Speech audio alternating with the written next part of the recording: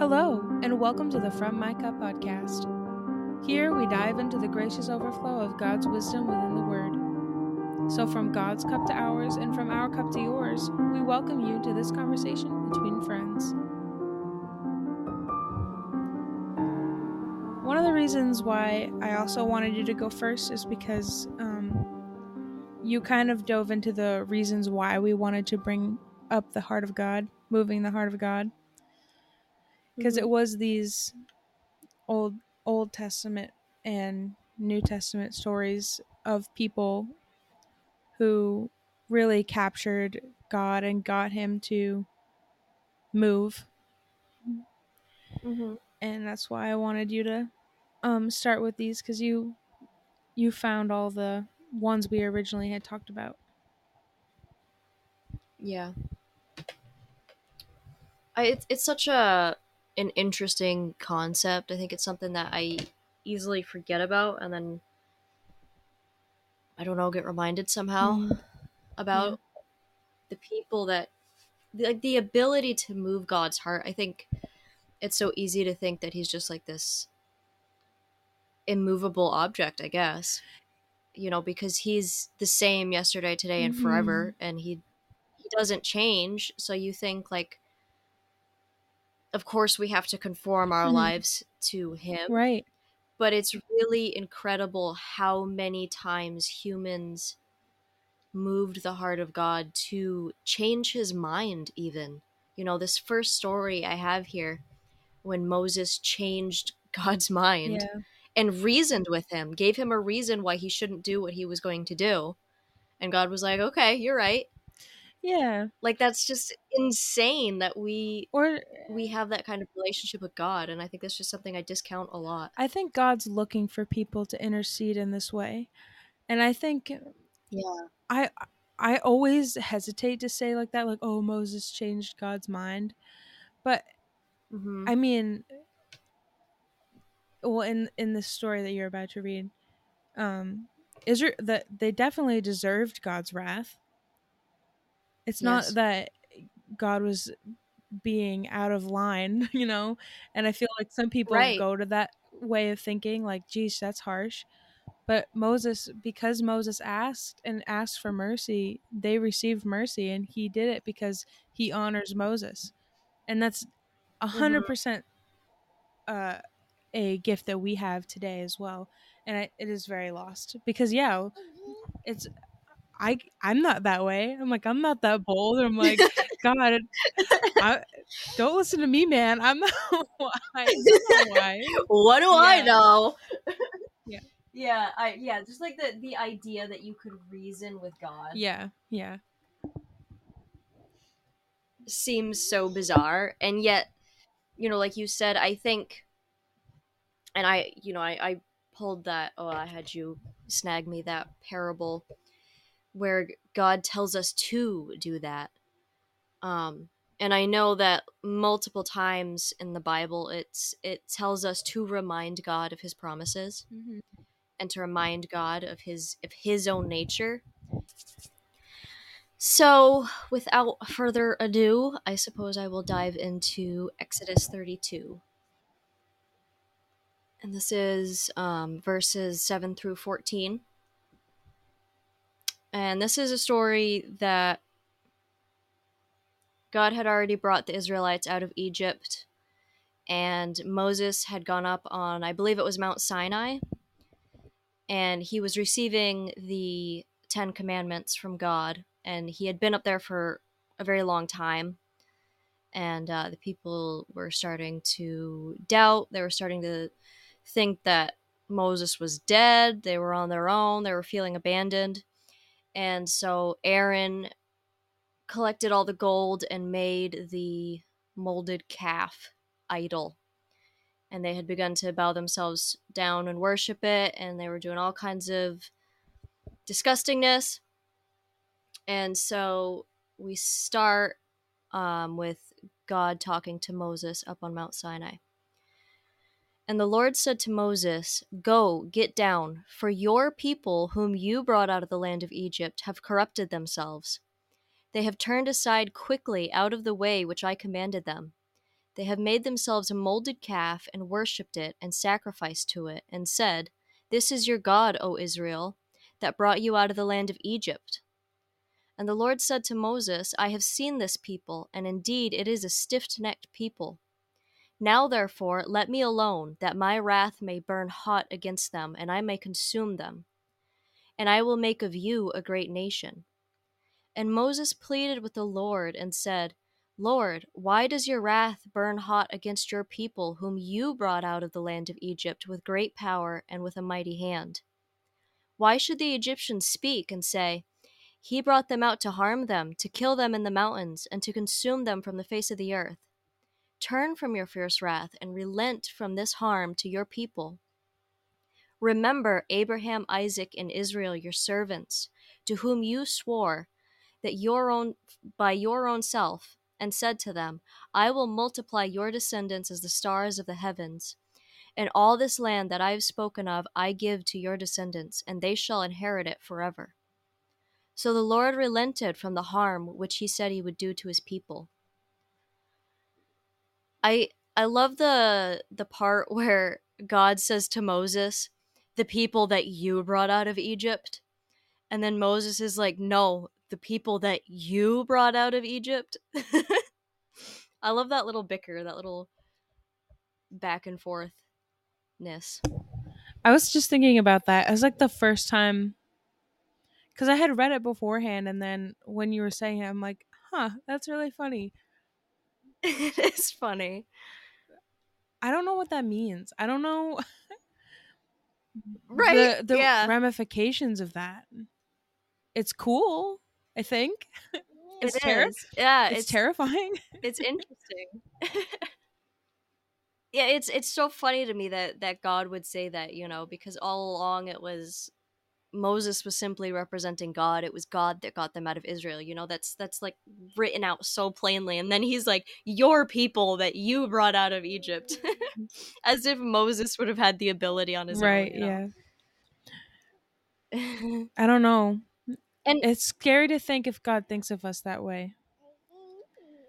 yeah. It's really easy to be like, yeah, it's all God and giving him the glory, but and I don't know if people actually do that, but in on that one track mind when you're thinking about it, you're not considering Mhm. the flip side of your responsibilities, I guess, and Yeah. how God might look at you because of and look to you for your responsibilities. I don't know. Yeah. I, It's a crazy concept. I I don't want mean, my words to seem foolish there. one I'm not saying that yeah, God's looking to you for anything, but just that how God looks at us. yeah, no, I get what you're saying. I trust that Yeah, I you know. think I haven't a doubt on that one. right, but yeah, it's important to express yourself Yeah. properly. I feel like there's already been so many times where I'm like, I guarantee people thought that I meant something completely different Well, than that's what I life, did. I suppose. Yeah, I think that's pretty inevitable, especially with a Yeah. podcast.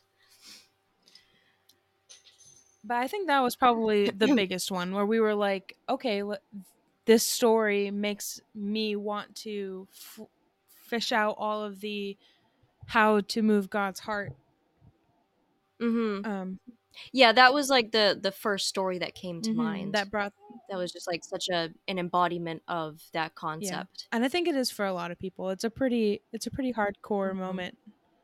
So Yeah, Moses had many, some, yeah, many amazing hardcore moments.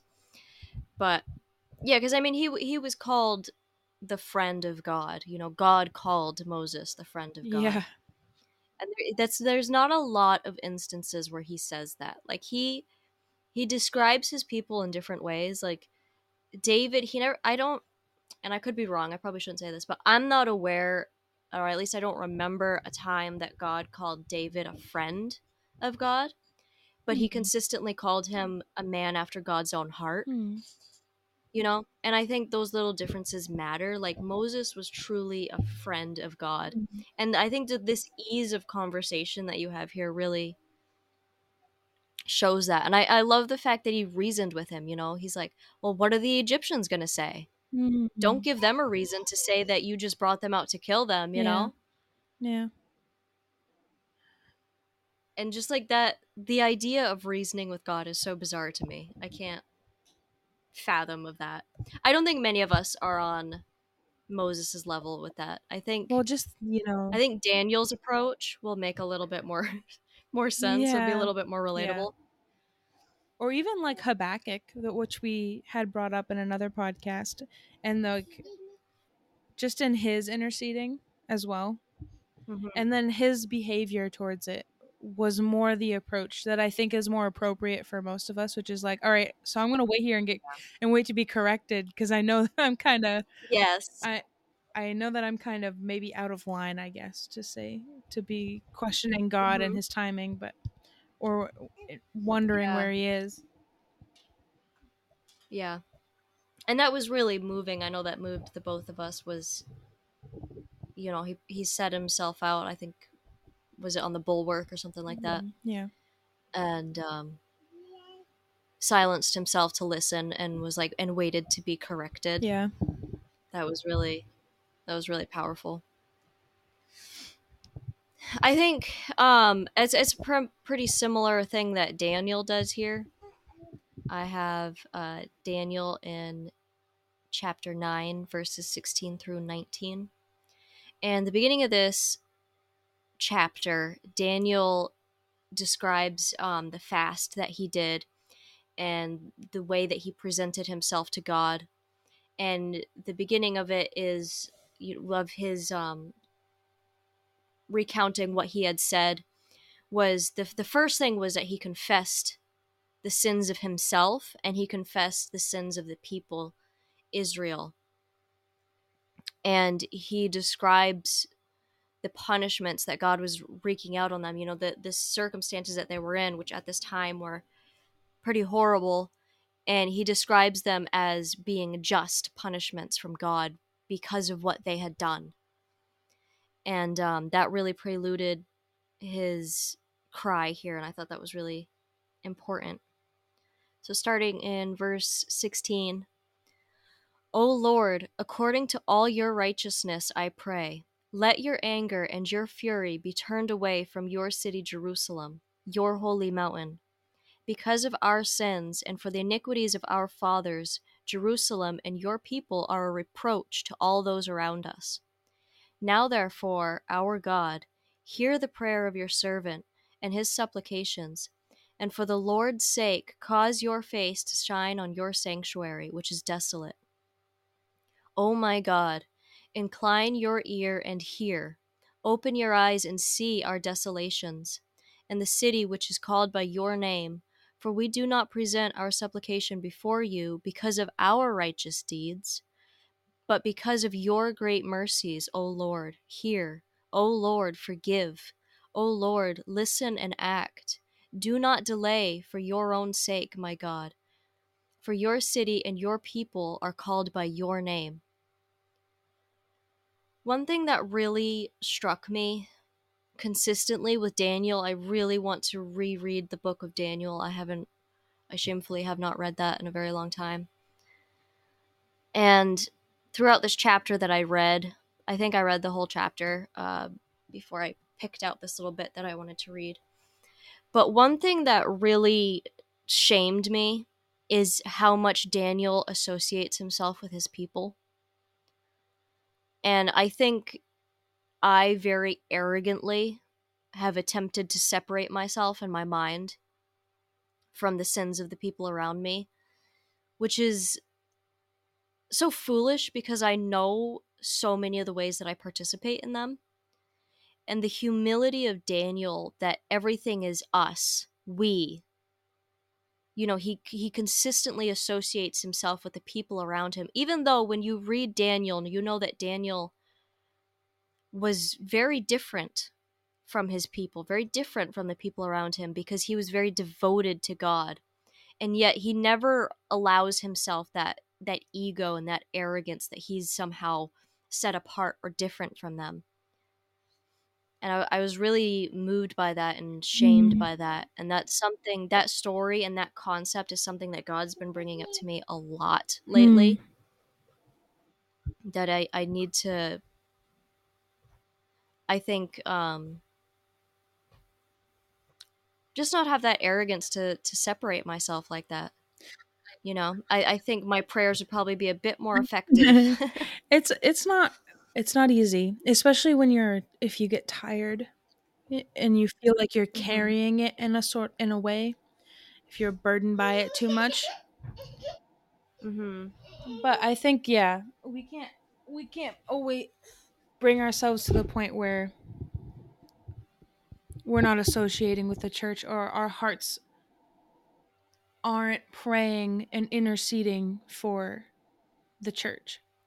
Because Daniel Yeah. was also he was the man who was between the people and God.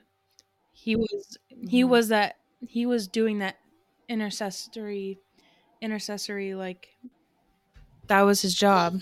That was his calling. Yeah. And as we're all called to that now. That's all of Yeah. our jobs now as disciples. And Hmm. the thoughts running away from me, but you know what I mean. Hmm. Yeah. Yeah. Because, and a concept that I think both of us have been reprimanded on, and that we've both been discussing so much throughout these podcasts, is like playing the lone wolf, and how much in scripture we are commanded to be a flock, and we are commanded to be sheep following Christ and Christ alone. And I think each and every one of us has this ability. I mean, we all have the same access to God. We have the level of access to God that Christ had, because we have Christ representing us. He's on our, you know, addressing God on our behalf. So we have that level of access. So of course we have this level of access that Daniel had, to repent on behalf of his entire nation. And I think a really big part of it was him associating himself with the people around him, or his people at least. Obviously, he was in the, I don't know if he was in the palace per se, but he was, I don't know what the word is. Uh, the king had lots of visions. There's lots of visions at this time uh, of history, and the king was having lots of visions. Daniel consistently had lots of visions, and so he was an interpreter of those visions. So he was in the courts. So he wasn't necessarily um, allying himself with the people that they were under their rule. I can't remember what people were it. I should have done a little more research. Clearly, Okay, I it's meant all right. to.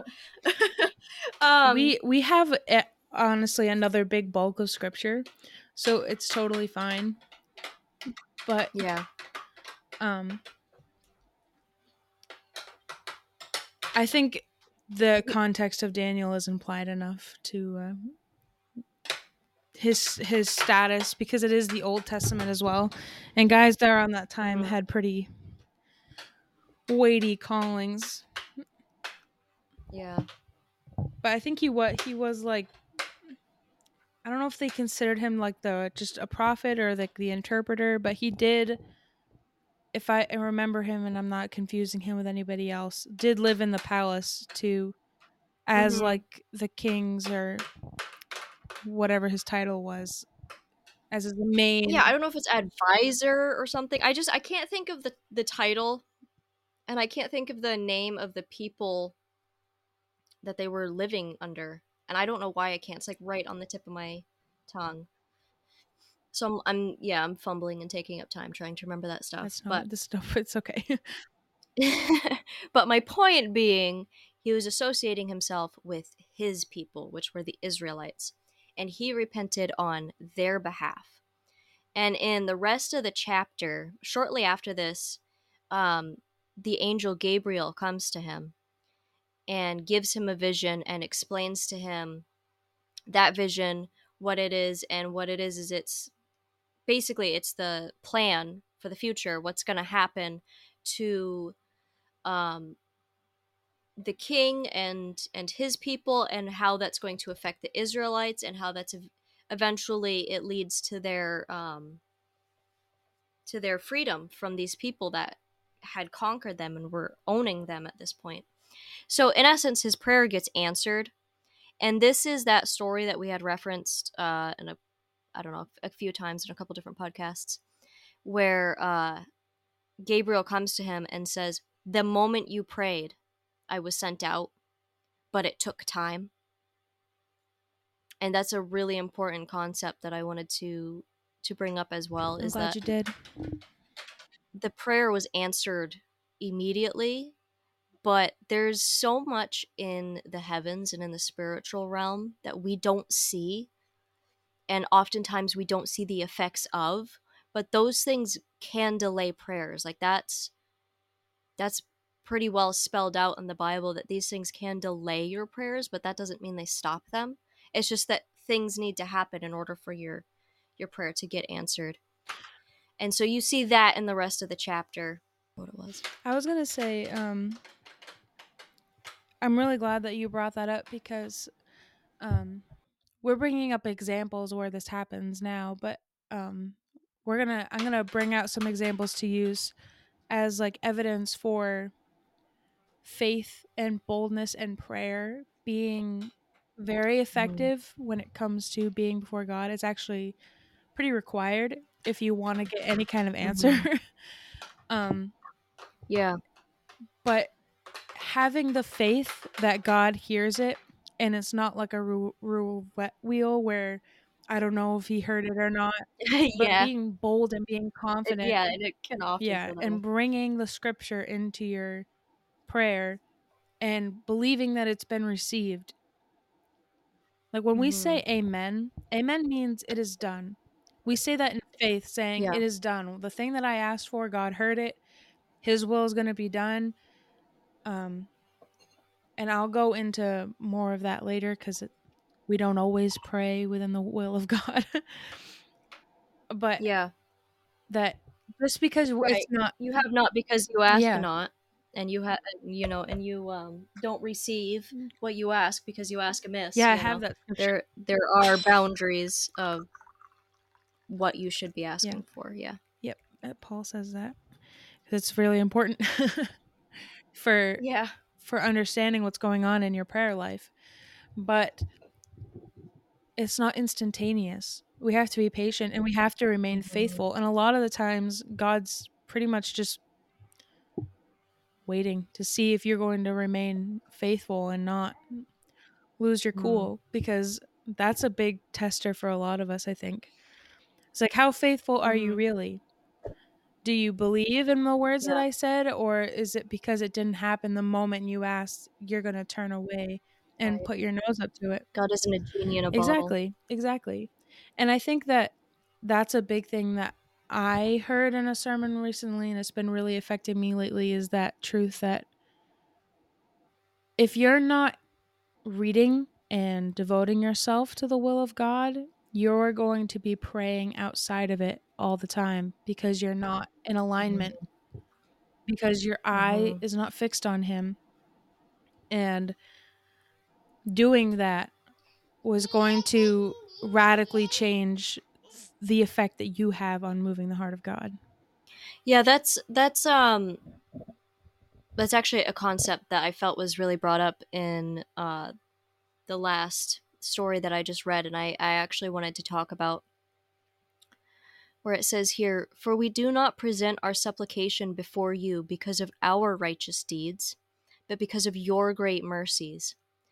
And I think we've talked so much because we both feel that it's really lacking in being talked about, is how much we need to do for the sake of our own faith, and the deeds that we have to do, the way that we have to live our lives, the dedication and the discipline that we need to have. And I don't want it to be skewed and people think that we're like, you have to earn your salvation type of nonsense. Like, no, the only reason that God forgives us is because he has great mercy. It's his great mercies and it's his great forgiveness that we all have any chance at all.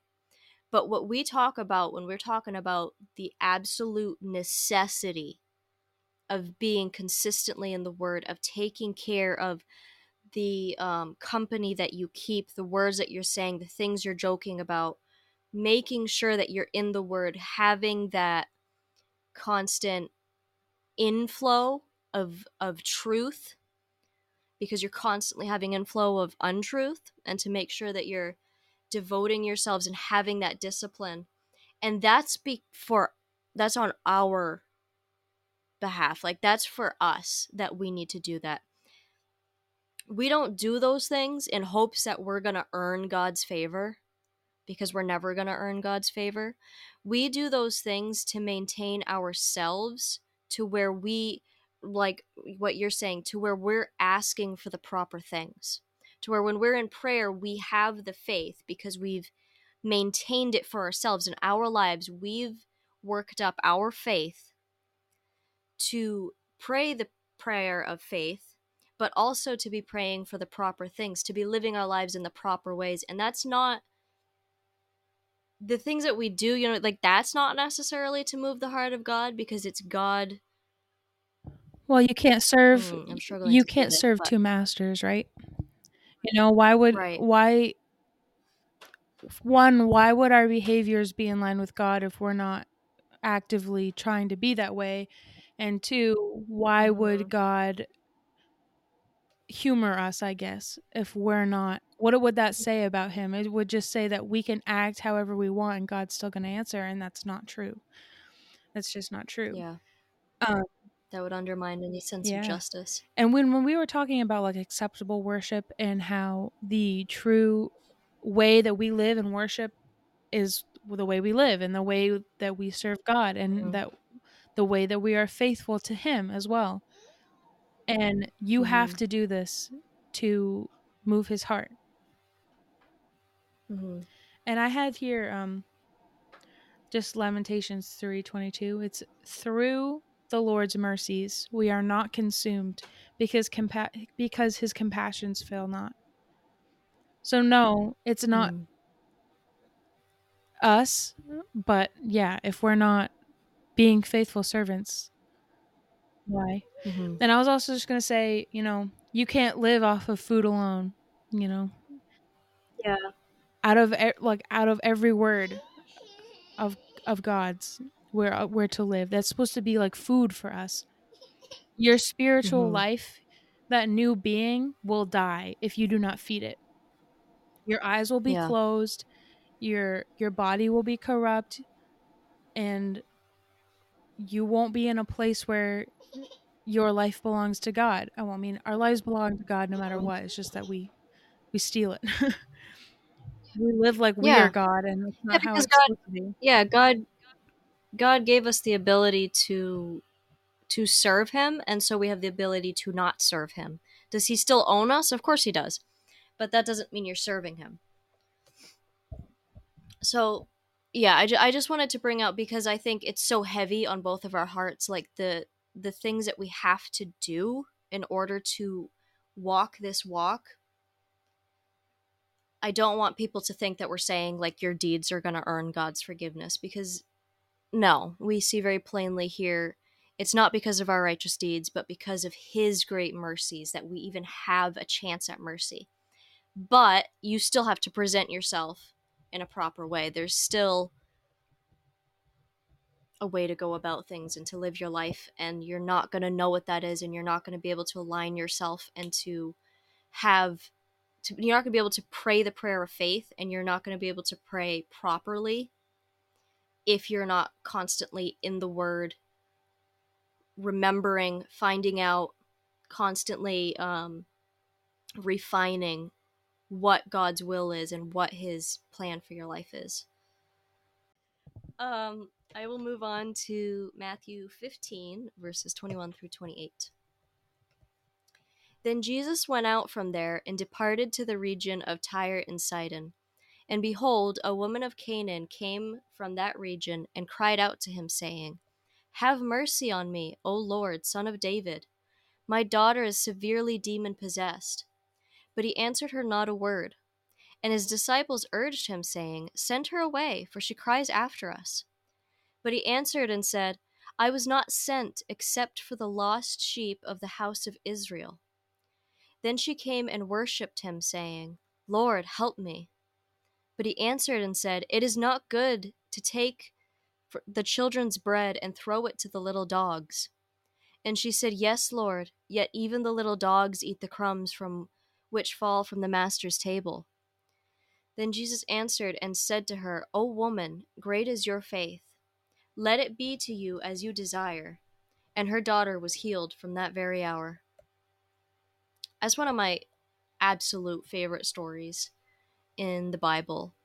Just the humility to be able to say that. It was obvious she meant that.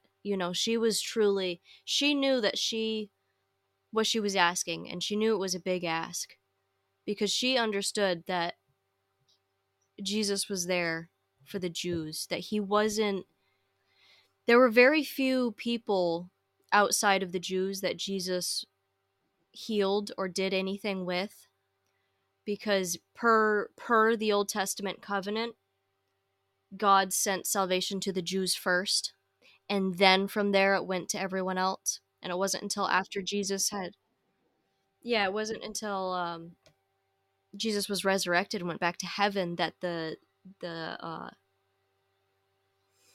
the command went out for the rest of us to be brought into the fold.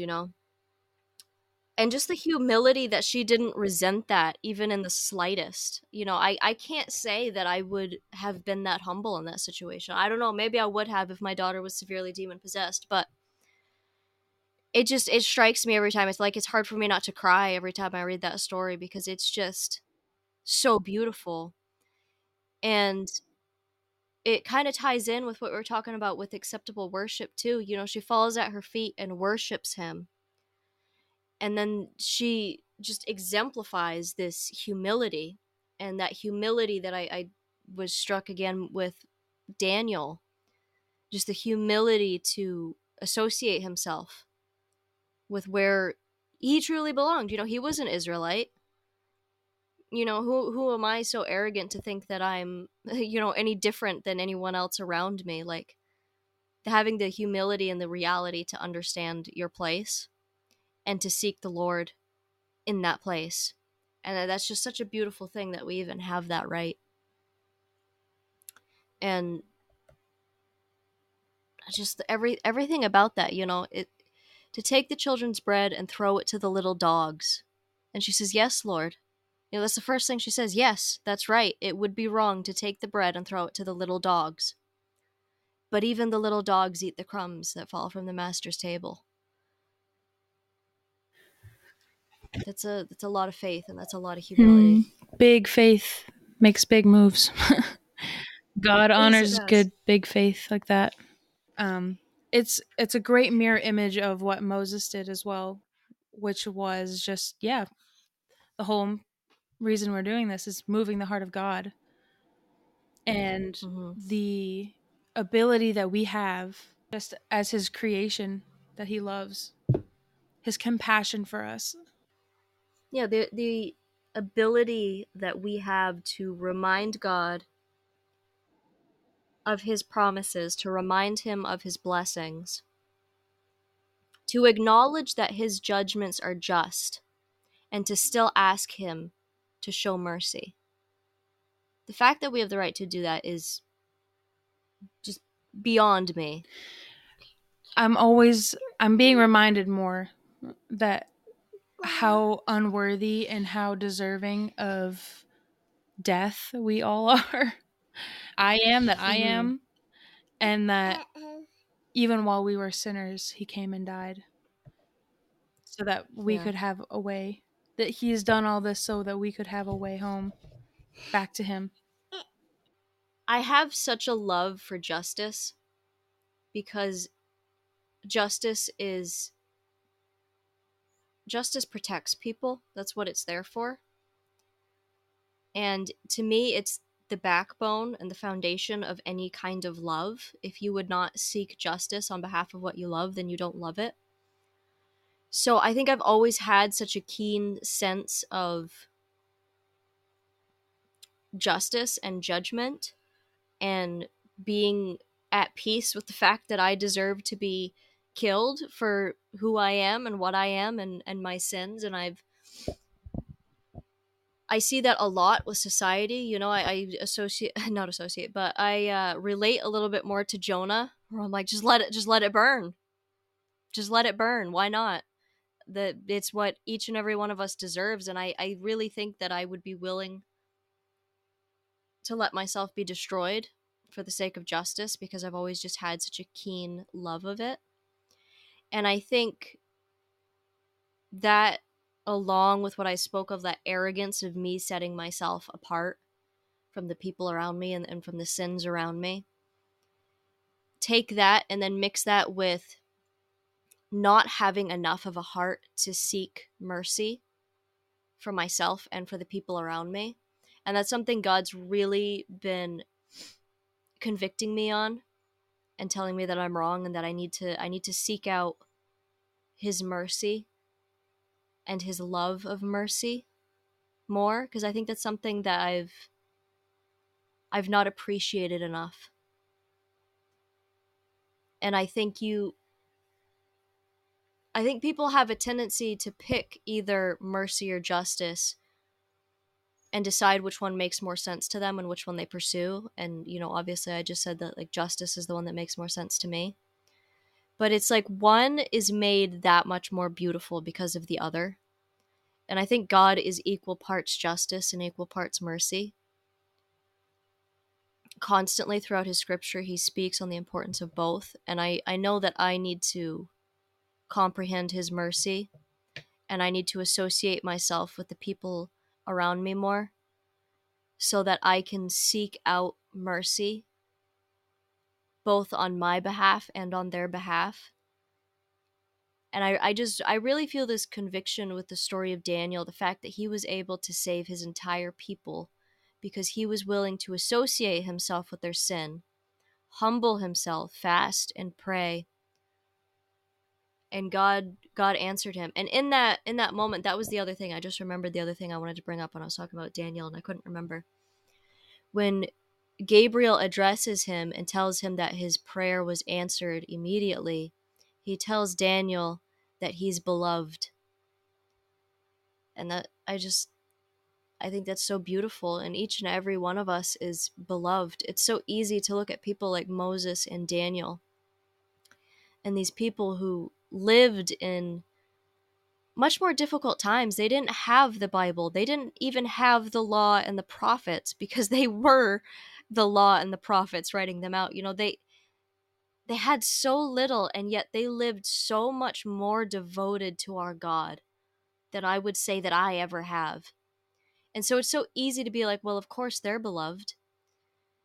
But Jesus has called each and every one of us beloved. Each and every one of us has this access, and we need to. I know that I need to associate myself with the people around me a little bit more, and to remember that they are beloved, and remember that I am beloved. And even though we serve a God of justice, and even though that justice exists so that love can exist, so does mercy. And I think that that's something that I just need to seek out a little bit more in my own personal walk. And having read the story that I just read in Matthew, it reminded me of this story in Luke. You still with me, Cassia? I am. I just have a fussy I think one, it's so I'm. okay. No, you're good. I just wanted to make sure it didn't kick us out, because it's done that It before. has. No, I'm still here.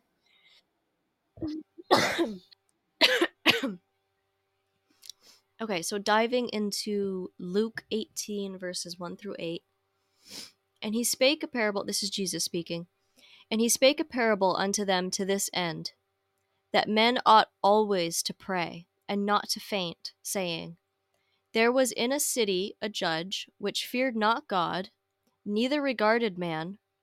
And there was a widow in that city, and she came to him, saying, Avenge me of mine adversary. And he would not for a while. But afterward he said within himself, Though I fear not God, nor regard man, yet because this widow troubled me, I will avenge her, lest by her continual coming to me she weary me. And the Lord said, Hear what the unjust judge saith.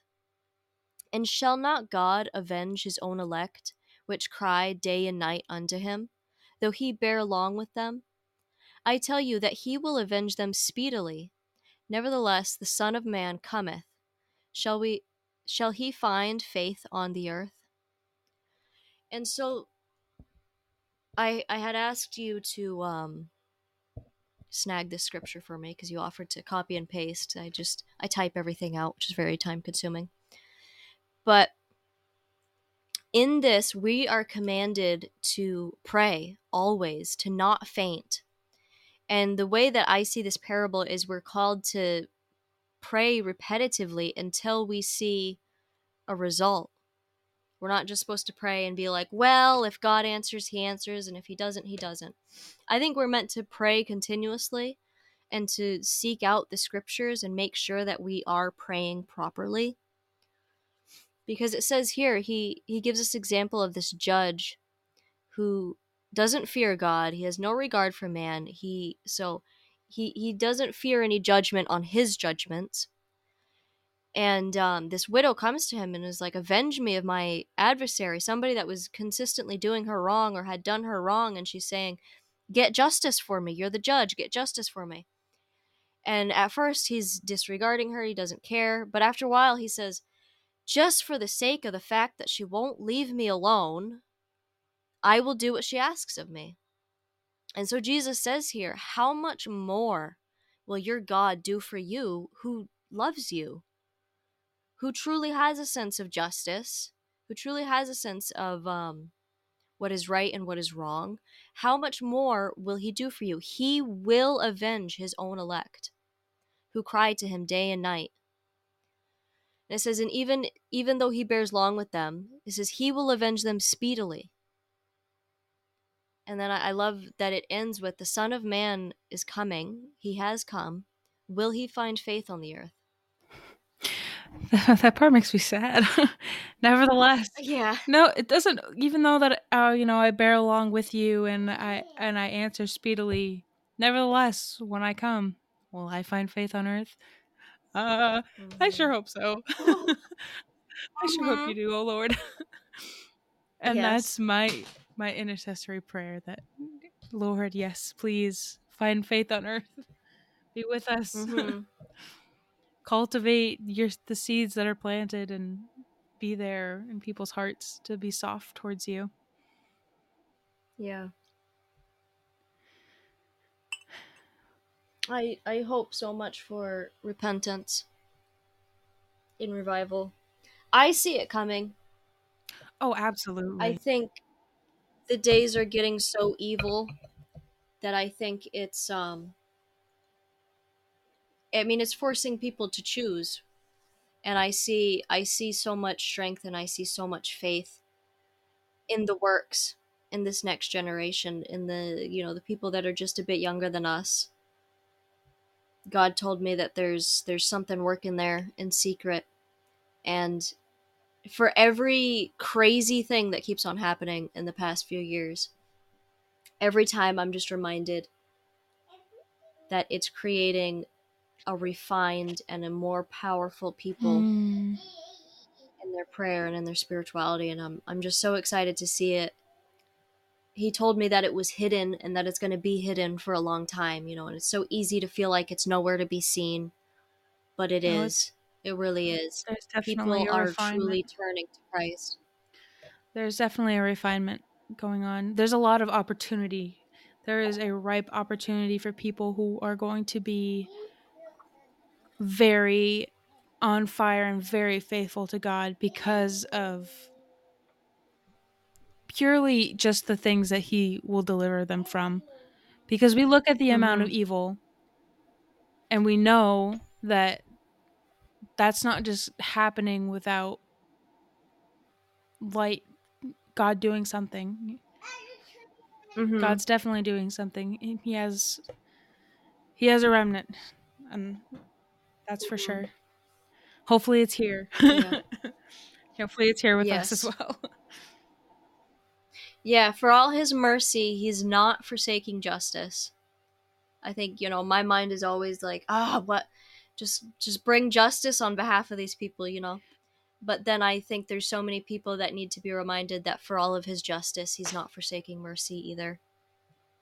There's always there's always a chance to come back and to find God's Mm. mercy. No matter where you are or what you've done, there's always a chance to come back. And it's so easy. I know you and I have talked about it a lot. Um and I've definitely been feeling it again because I've been so lousy spiritually. Is it's like when something bad happens or you're feeling bad and you go to pray and then like you feel guilty to pray. You're like, who am I to pray right now? Because like look how much I've neglected the scriptures and look how much I've neglected my prayer It's life. such a trap from the enemy. That is a trap. That is nothing short of a Yeah. lie. No matter where you are or what you've done, you are always welcome back. One Always. of the And that's insane. yeah, one of the things that I've been listening to, one of the guys, he was saying that people say like, oh, the unseen, the spiritual realm is just as real as our realm. Like he's like that Hmm. could not be farther from the truth. The unseen and spiritual realm is more real than what we see. God tells us that we can't trust even what we see, which is funny Yeah. because everyone Because in the world is like, unless I see it, I'm not gonna. I don't see it, so I don't believe yeah. it. I'm like, Yeah, your sight is reliant on your mind. mhm.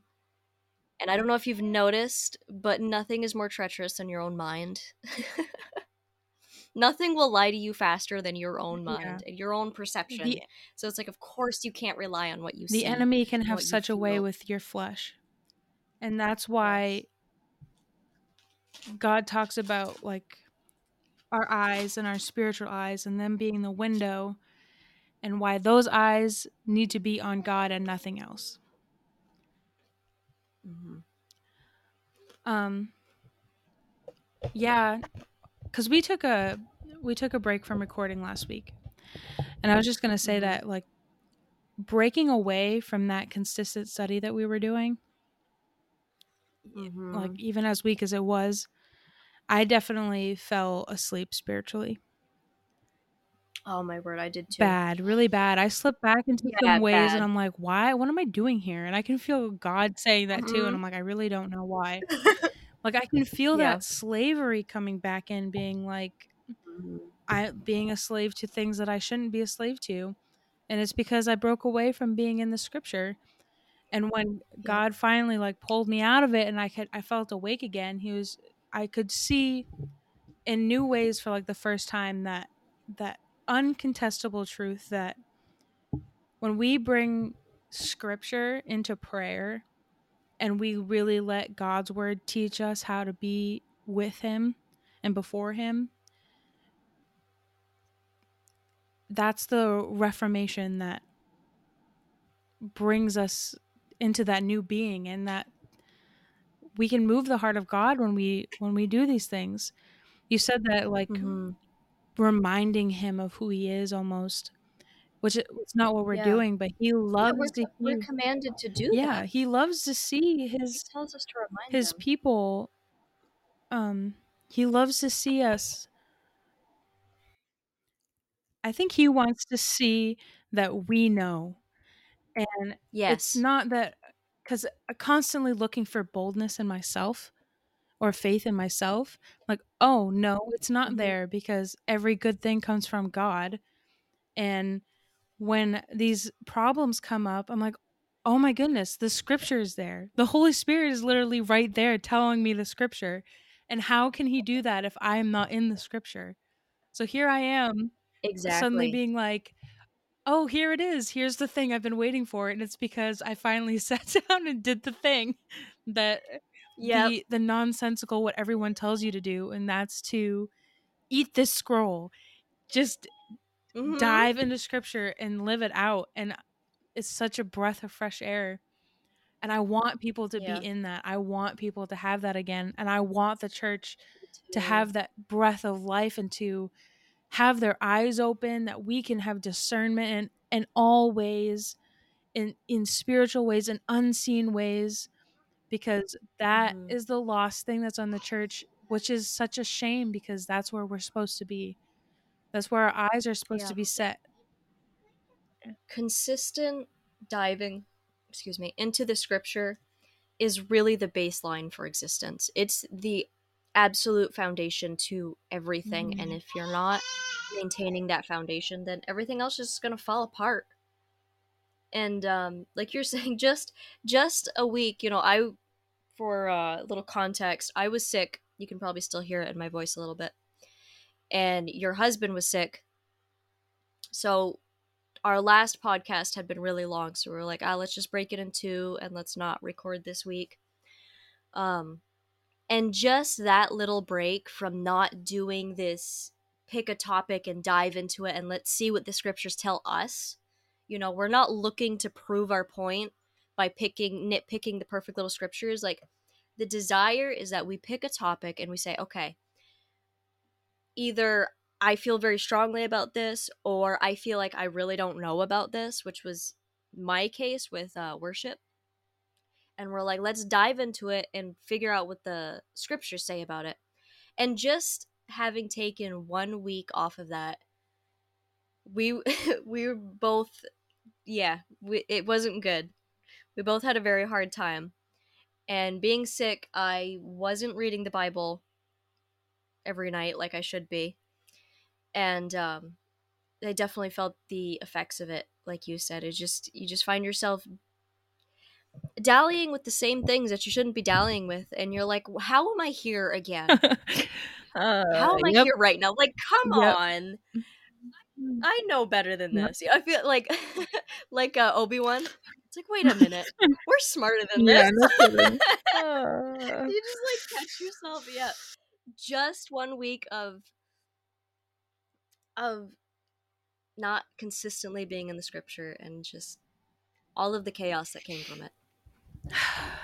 praise God that He's merciful.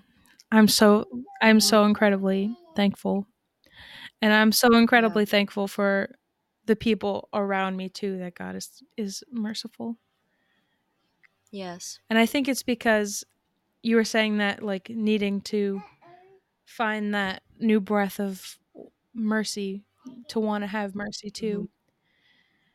And Mm-hmm. for me, what does it is, I thank God because He said that in that scripture. You said that He bears along with us and He knows this is a Mm-hmm. hard fight, and there are things going on that we do not see. There are battles going on that we do not see, and we need to see them to know and to have confidence. Mm-hmm. I think a lot of it ties in with what you were saying, and I feel bad because we haven't even touched your scriptures yet, and you have so many And good that's ones. okay. I'm gonna probably This is gonna going to be a long one, and that's okay. I'll it's there's a lot of like boops and bops in the first part that I can shave down so our thoughts seem a little bit more connected. Ha ha, Okay. demons. Ha ha. I have posts to edit and I can fix that shit in 1 second. I know. I'm not even concerned.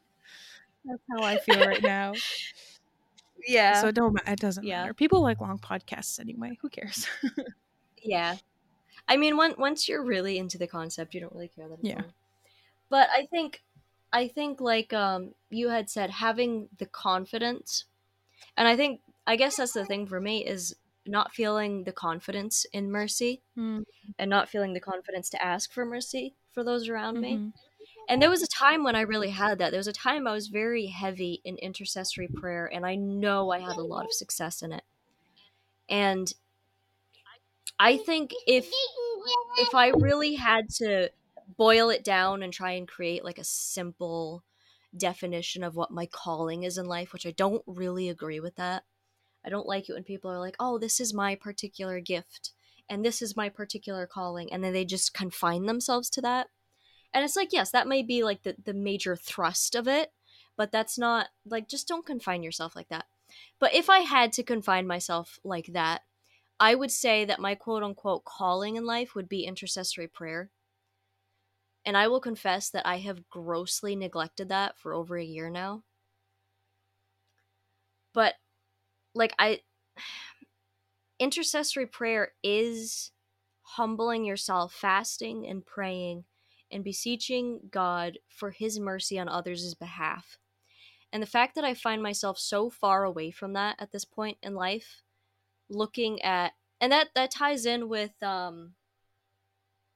the influence of media that we're going to talk to at some point. I think so much with all of the struggles, like the political conversations and everything, and just looking at the absolute filth that we're living in here in America. Like, it's so easy that my mind just wants justice, even though it genuinely comes from a place of love, like, because I want to protect the people that are being violated by all of this. God consistently says that the way to go about it is to pursue mercy and to pursue gentleness. And I'm being, very convicted that I need to remember that. I need to get back to that place and get into that intercessory prayer. And it's having that confidence that we see here, Mm. that confidence to seek him out and to say, we are wrong. I am wrong. Look at my sin. Look at everybody's sin. Your judgment right now would be very just. And yet, because of your abundant mercy, I'm asking you for mercy. Mm. And to have that heart again, I need to get back to that. Mm. I was in I found myself in Philippians a lot. I don't know if it was just because I Mhm. happened to be in there and I was just seeing things because that's what I was looking for. Um, Mhm. but Paul writes to them, and he said they had sent him um, help. They sent him help, even though he was far away because he was in need. And he said, "I have received full payment and more. I am well supplied, having received from Epaphroditus. I think that's how you say his name.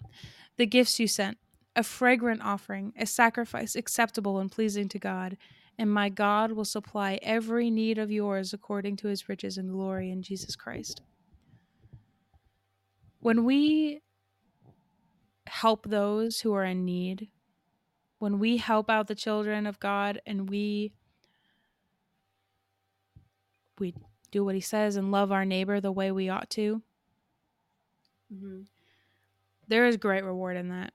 And it definitely puts Yes. us in a place to easily sway God's heart and be like, "Yes, I'll do this for you." Yes. Absolutely. And yeah, and that's something that our grandmother has actually taught on a lot. I'm not surprised. Um, yeah, because she has a lot of experience in that concept. Is the fact that it really is just a law of nature, of God's nature. The more you give, the more you will receive. Um, our grandparents have been missionaries their entire lives. They're retired now because they're in their late 70s, but and still they wish they weren't. They just know they can't they can't keep up with it anymore.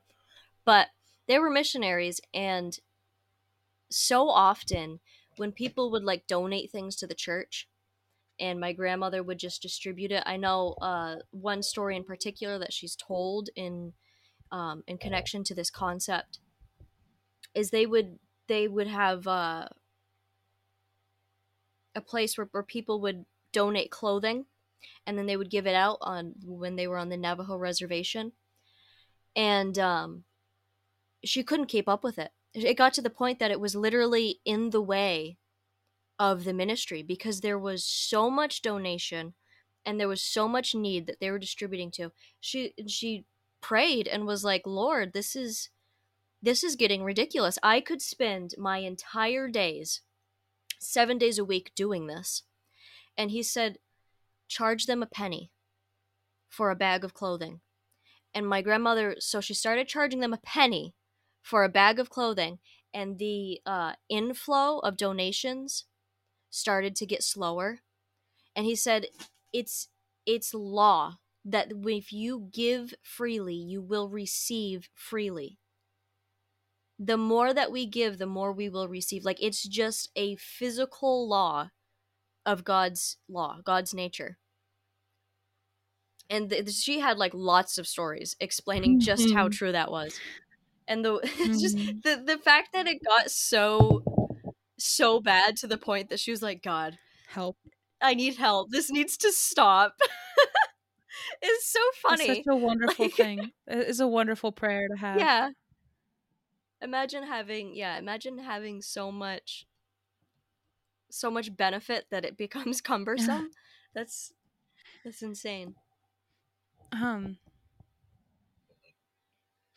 it was funny because also in Philippians, he was talking about that Epaphroditus, and it says, "For he, Epaphroditus, had been longing for you all, and has been distressed because you heard he was ill. Indeed, he was ill, near to death. But God had mercy on him, and not only him, but also on me, lest I should have sorrow upon sorrow." And I titled this "Move the Heart of God and Heal Your Friends." It's Yep. true. If you live that kind of life, just be like, Lord, please don't do this. It's gonna break my heart, and be like, you're right. I don't want your heart to be broken, and He will Mhm. certainly. Uh, Yeah, that's his nature. mm, It says when I was talking about Jesus, it said a bent reed will he not break, mm, or a bruised reed, I think it was. mm, Even just a grass that's bent and bruised, he would rather heal it than just to break it off and start anew. You know. yeah. I do have that. I have one that says, "Our sorrow moves the heart of God," and this is Luke 7:11 through 15. And I actually have the first part of this as well, but I'll do this one first. And it said, "Soon afterward, he went into town called Nain, or I think that's, well, yeah, Nain, and his disciples and a great crowd went to him. As he drew near to the gate of the town, behold, a man who had died had been carried out, the only son of his Hmm. mother, and she was a widow, and a considerable crowd from the town was with her. And when the Lord saw her, he had compassion on her and said to her, 'Do not weep.' And then he came and touched the bear, or like the coffin. And the bearer Hmm. stood still, and he said, 'Young man, I say to you, arise.' And the dead man sat up and began to speak, and Jesus gave him to his mother." No one asked him to do that. She Nope. didn't say anything to him, but he had compassion. He just saw the situation. He was just like, "Yep, I know that woman's heart. I know what's breaking in her heart right now." And he just had Yeah. compassion. I'm sure she wasn't just nobody. I'm sure that she probably did have some form of faith. I don't know how these things always go, or that he knew that this kind of outcome would lead her to the kingdom, her and her son, and others who would see it. Hmm. So that's Yeah. the other second fold of everything God does, is that it has ramifications beyond what we could ever imagine, Yes. for the good, and that's what is amazing. Hmm. So just before this, in that story in Luke, was the centurion's plea for his servant. And Jesus went with them after he asked him to come to his house. And he was not far off from the house when the centurion sent friends, saying to him, "Lord, do not trouble yourself, for I am unworthy to have you come under my roof. Therefore I did not presume to come to you, but say the word, and let my servant be healed. For I too am a man under authority, with soldiers under me, and I say to one, 'Go,' and he goes, and to another, 'Come,' and he comes, and to my servant, 'Do this,' and he does it." When Jesus heard these things, he marveled at him, and turned to the crowd that followed him, and said, "I tell you, not in Israel have I found such faith." And when those who had been sent returned to the house, they found the servant well. Bold faith Mm. moves the heart of God. Just saying that to him, like, Yes. I know that you have authority because I have authority and I know how it works. So if you just say the word, it's going to be Hmm. done. And God was just like, boom. And I do that sometimes now, even. I say that. even with like the woman who had a loss of blood for all those years, and she went and touched his Mm-hmm. robe, and he was like, "Who was that? Who touched me?"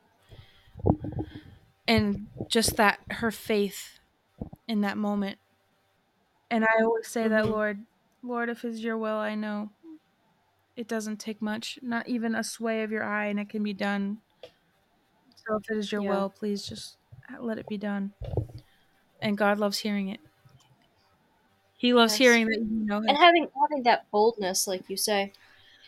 And I think one theme that really stood out to me as well is mixed with that boldness to, I think, address God as the incredible being that he is. There's also this like very consistent theme of humbling yourself. Oh yes, that you know that he is much greater than you, Mhm. and it makes you. It helps him know that you know. Not that that's really Yeah. true, but for us, that's how we would perceive it. Is that okay? I know that you know my status over yours, and that you are in the full light of I am God, your creator. You like that? That was a beautiful little Emmy sneeze. You think so? That's a pretty good one. That was so Little Emmy sneezes. cute. Um, I have another one in Luke 7. Um, and I have this one. I said, "Our love moves the heart of God." So then, turning towards the woman, he said to Simon, because this is when he's sitting with some of the Pharisees, and the woman comes in and starts anointing his feet, and they're saying things in their heart. So he says this to Simon: "Do you see this woman? I entered your house. You gave me no water for my feet, but she wet my feet with her tears and wiped them with her hair. You did not anoint my head with oil, but she has anointed my feet with ointment. Therefore I tell you, her sins, which are many, are forgiven, for she loved much. But he who is forgiven little loves little.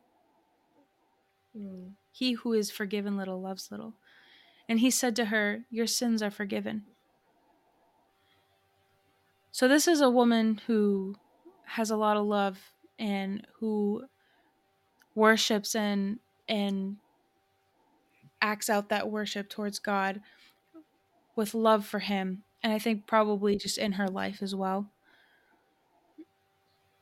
And I think when we imitate that part of God, and we are merciful, and we are loving towards those he loves, just even if it's just purely because we know he loves them, Mm-hmm. that there are many mercies in that.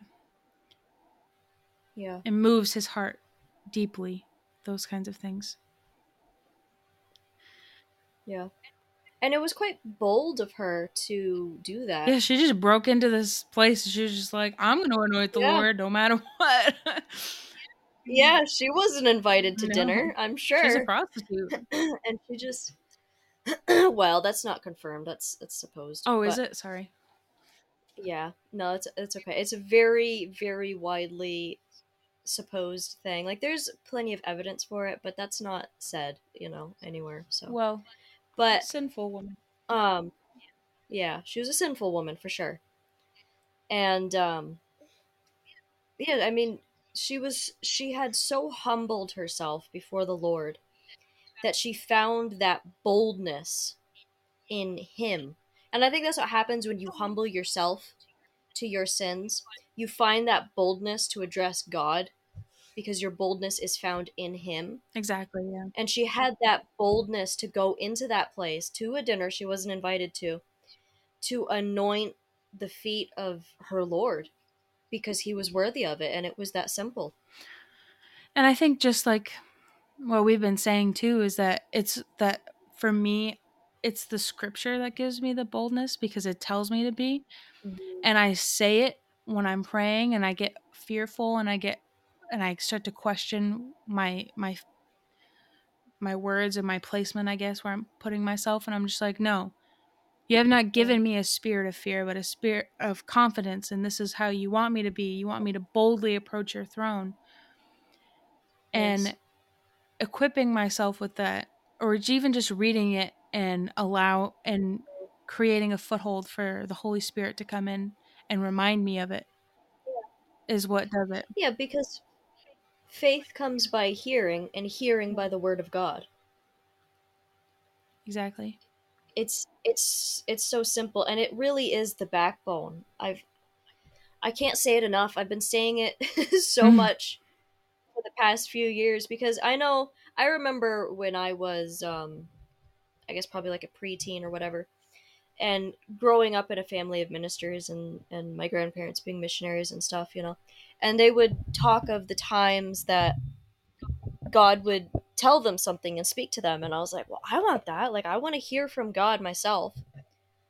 And I was like, how do I get there? And I really sought it out, and it took me a long time to realize the simplicity of simply reading the Bible. And thankfully, that's what I did Mm. to try and understand it, because I was like, well, where else are you going to go?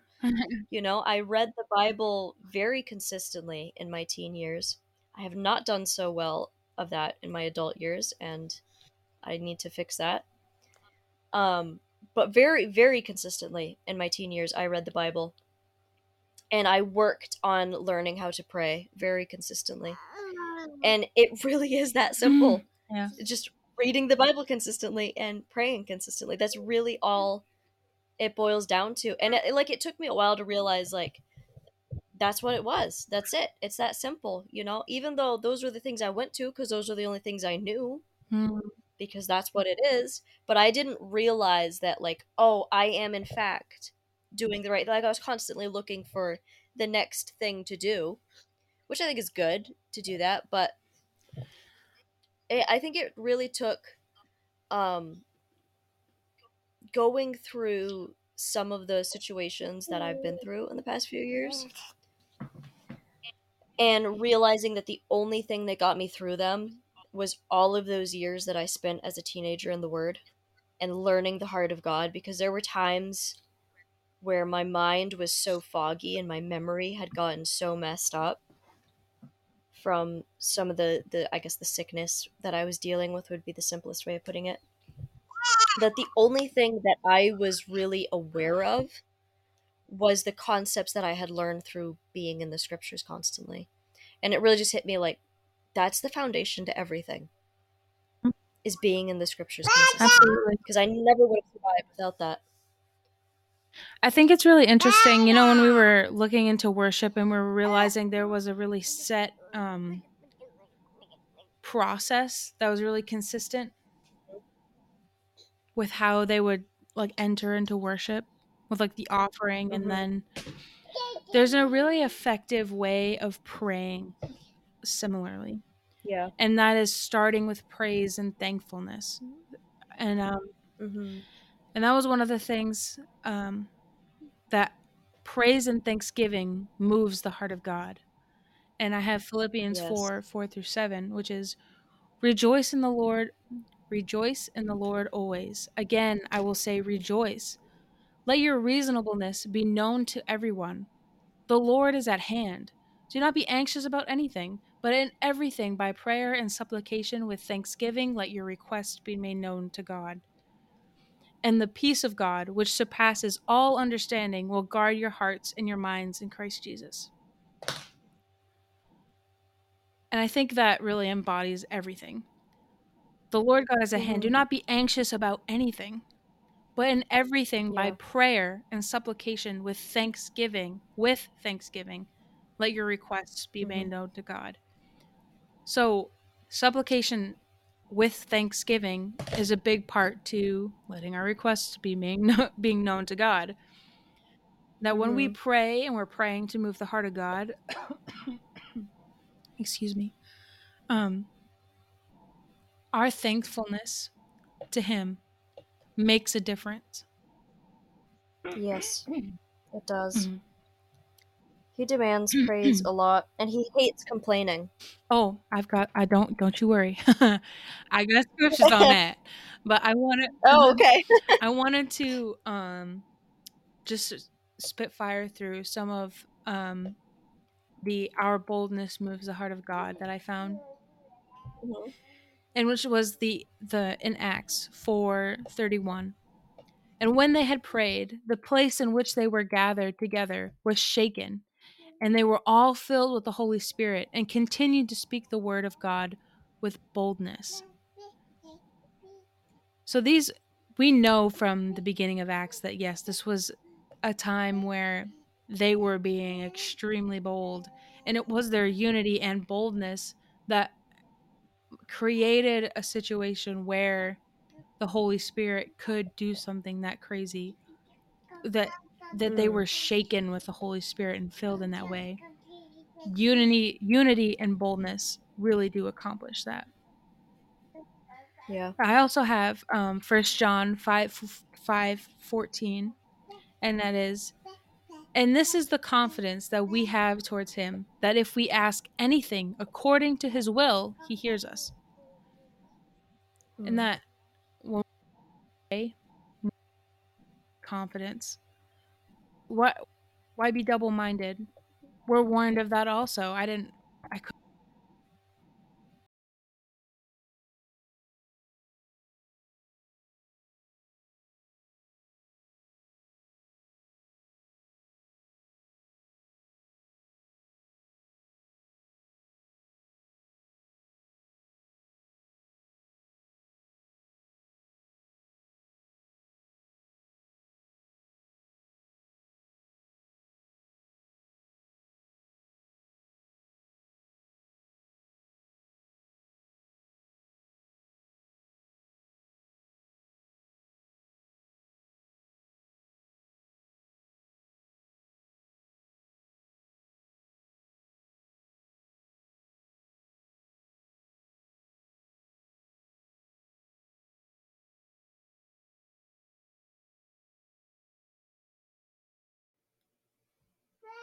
anyway. Oh, and hi, my camera's on. Mhm. Hi. Hello. Goodbye. Anyway,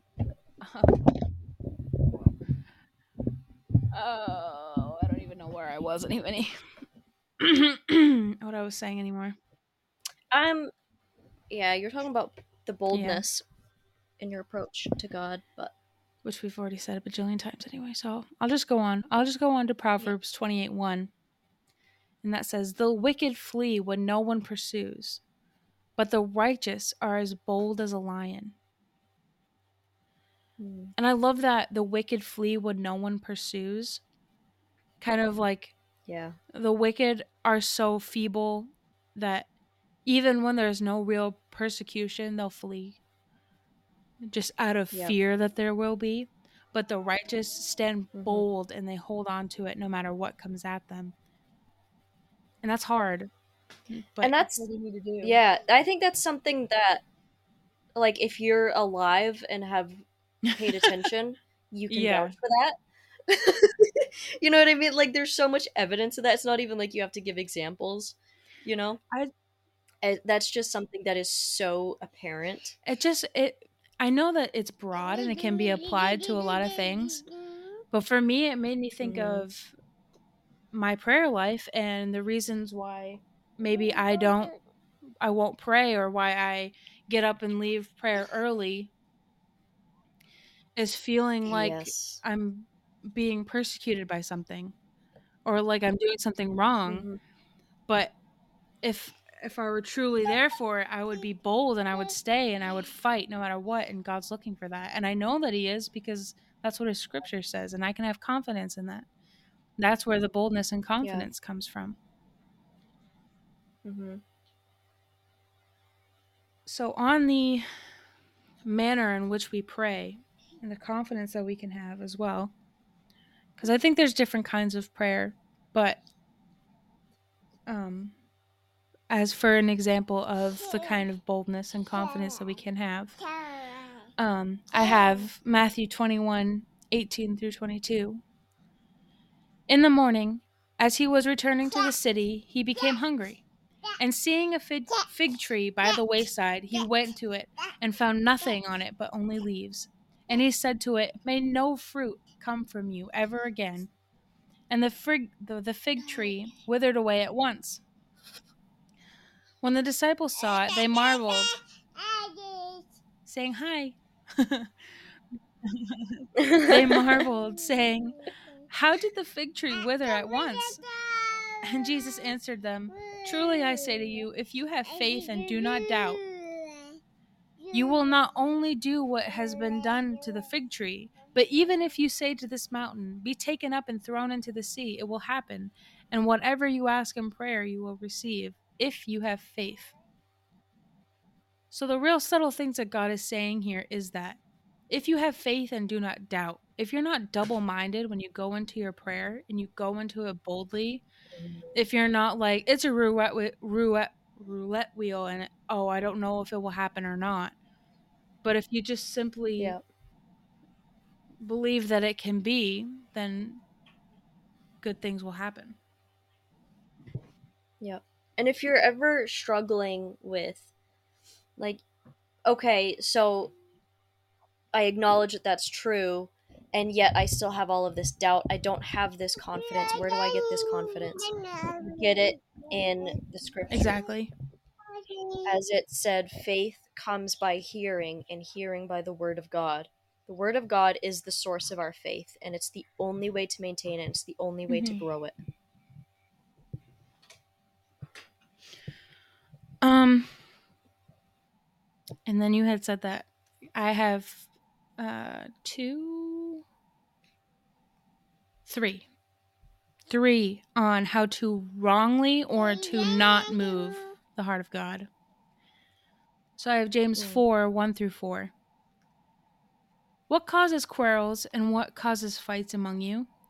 Is it not this, that your passions are at war within you? You desire and do not have, so you murder. You covet and cannot obtain, so you fight and quarrel. You do not have, because you do not ask. You ask and do not receive, because you ask wrongly, to spend it on your own passions. You adulterous people, do you not know that friendship with the world is enmity with God? Therefore, whoever wishes to be a friend of the world makes himself an enemy of God. Mm. Enmity. Enmity. I don't know, there's an N in there. Enmity? Yeah. Yeah. Enmity. Enmity. It's weird because the N comes before the M, and usually we have the N after, but enmity. Yeah. That's such a wonderful scripture. James is wonderful.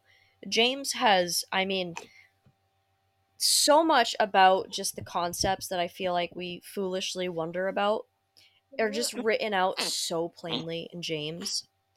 And this is just like no less. Like it's just he just so blatantly says the truth, you know, Yes. and explains so much. Yes, I agree. Hello, Emmy. She's not amused with me right now.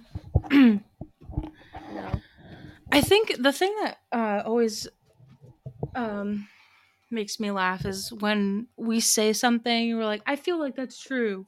Or like, I've experienced this. And then I go and I read the scripture and I'm like, oh, that's just true. There it is right there. Mhm.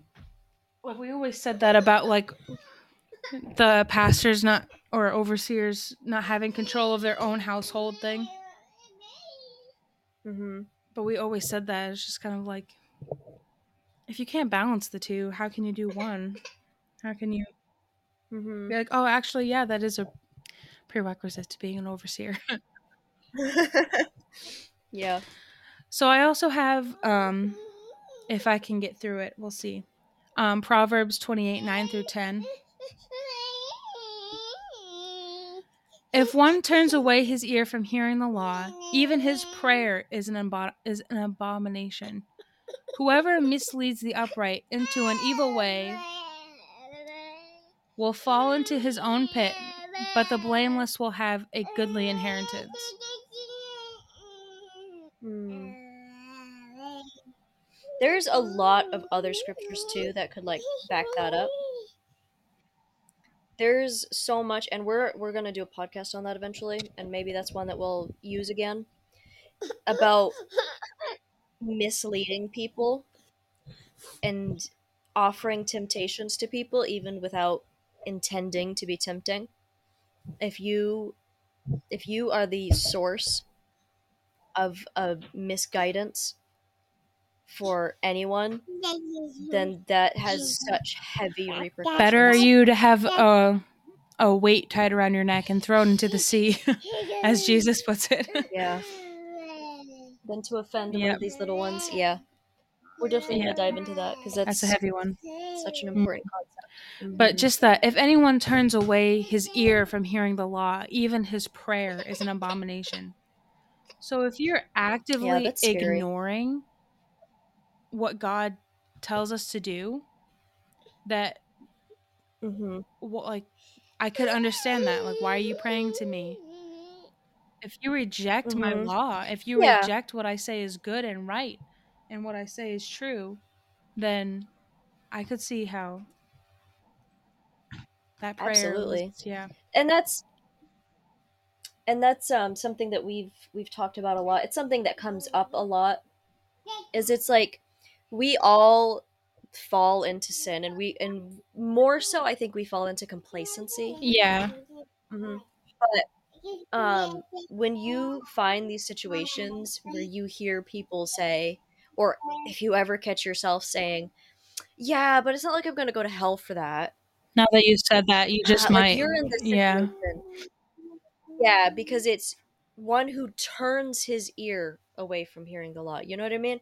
Like in that moment, you're like, yeah, I know that's wrong, but I'm going to ignore it and I'm going to do it anyway. And just expect God to still care, expect God to still be on my side. You know what I mean? Absolutely, yeah. So that's what comes to mind with that. Because I think, yeah, it's so easy for us just to become Mhm. complacent, and there's a difference between being complacent and blatantly turning your ear away, just kids like sticking your fingers in your ears and not listening, like, I'm not listening, I know you're saying it but I'm not listening. And that's a lot different than, oops, I zoned out. You know what I Yeah. mean? Yeah. Absolutely. Um and I just have one more, which was Psalm 66, 16 through 19. Come in here, all you who fear God, and I will tell you what he has done for my soul. I cried to him with my mouth, and high praise was on my tongue. If I had cherished iniquity in my heart, the Lord would not have listened. But truly God has listened. He has attended to my voice. He has attended to the voice of my prayer. Mm, that's good. If I had cherished iniquity in my heart, the Lord would not have listened. Is that this whole thing is just a perfect recipe for having a good, being good Yeah. in how you talk to God. Yeah, because it says with praise on my tongue. Yeah, and just that relishing iniquity or cherishing it, Hmm. and just being in love with sin. If that was something that I Yeah. was actively coveting in my heart, then why would the Lord listen to that? Yeah. And that's really hard for people to understand, because there's so many situations where it was like, I didn't believe in God before, but my grandmother was dying, and I prayed and I prayed, and He didn't answer, so He's not real. Like, there's so many Hmm. moving elements with that. There's so many things going Hmm. on with that I like that you just like wouldn't understand. Because you also cannot Hmm. bargain with God. You cannot test God in that way. The Yeah. whole if you do That's this, that's I'm what I gonna do think it. that thing is not how you Mhm. pray. Yeah, that doesn't roll. And God says that, like, do not tempt me. Do not attempt to tempt me, And you don't know. swear. Don't Yeah. don't make a promise to me that way. It's dangerous ground. Because you can't keep it. You Oh, can't keep it. yeah. And sometimes, I mean, there's a few horrible stories in the Old Testament that we all choose to not talk about, where people made promises to God in their foolishness and then having to keep it. was awful because they couldn't see enough to know what they were promising, you know? And I think there's a lot of warning of that in the Bible as well. You know, that's like, yeah, you know, I'm not even going to share that story. Mm, The story that comes to mind on that, it's a really sad, yeah. terrible story. Um, but it's the foolishness of us thinking that we can foresee enough to make vows that we can't keep. Yeah, especially such a dangerous vow as that. Yeah. Did you unmute this somehow? Jeez. I don't even know if I'm gonna be able to edit out her talking over me like that. I don't think that's a thing that's gonna happen. Mm. Emmy, baby, honey, you have enough there. That's fine. No, that's enough. Yeah, I think she mostly spoke over your last few. I could Which are I wrong could with just cut those her. out and reread So you them might, when she's silent, and then.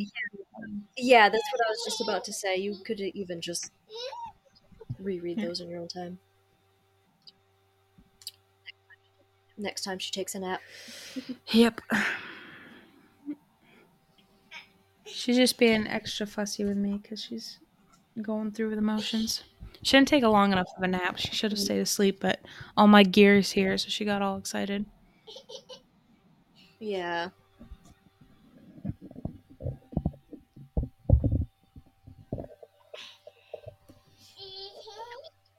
That wasn't too bad. It was a little bit rambly. We forgot that we were gonna like run through it with each other. I remembered that like halfway through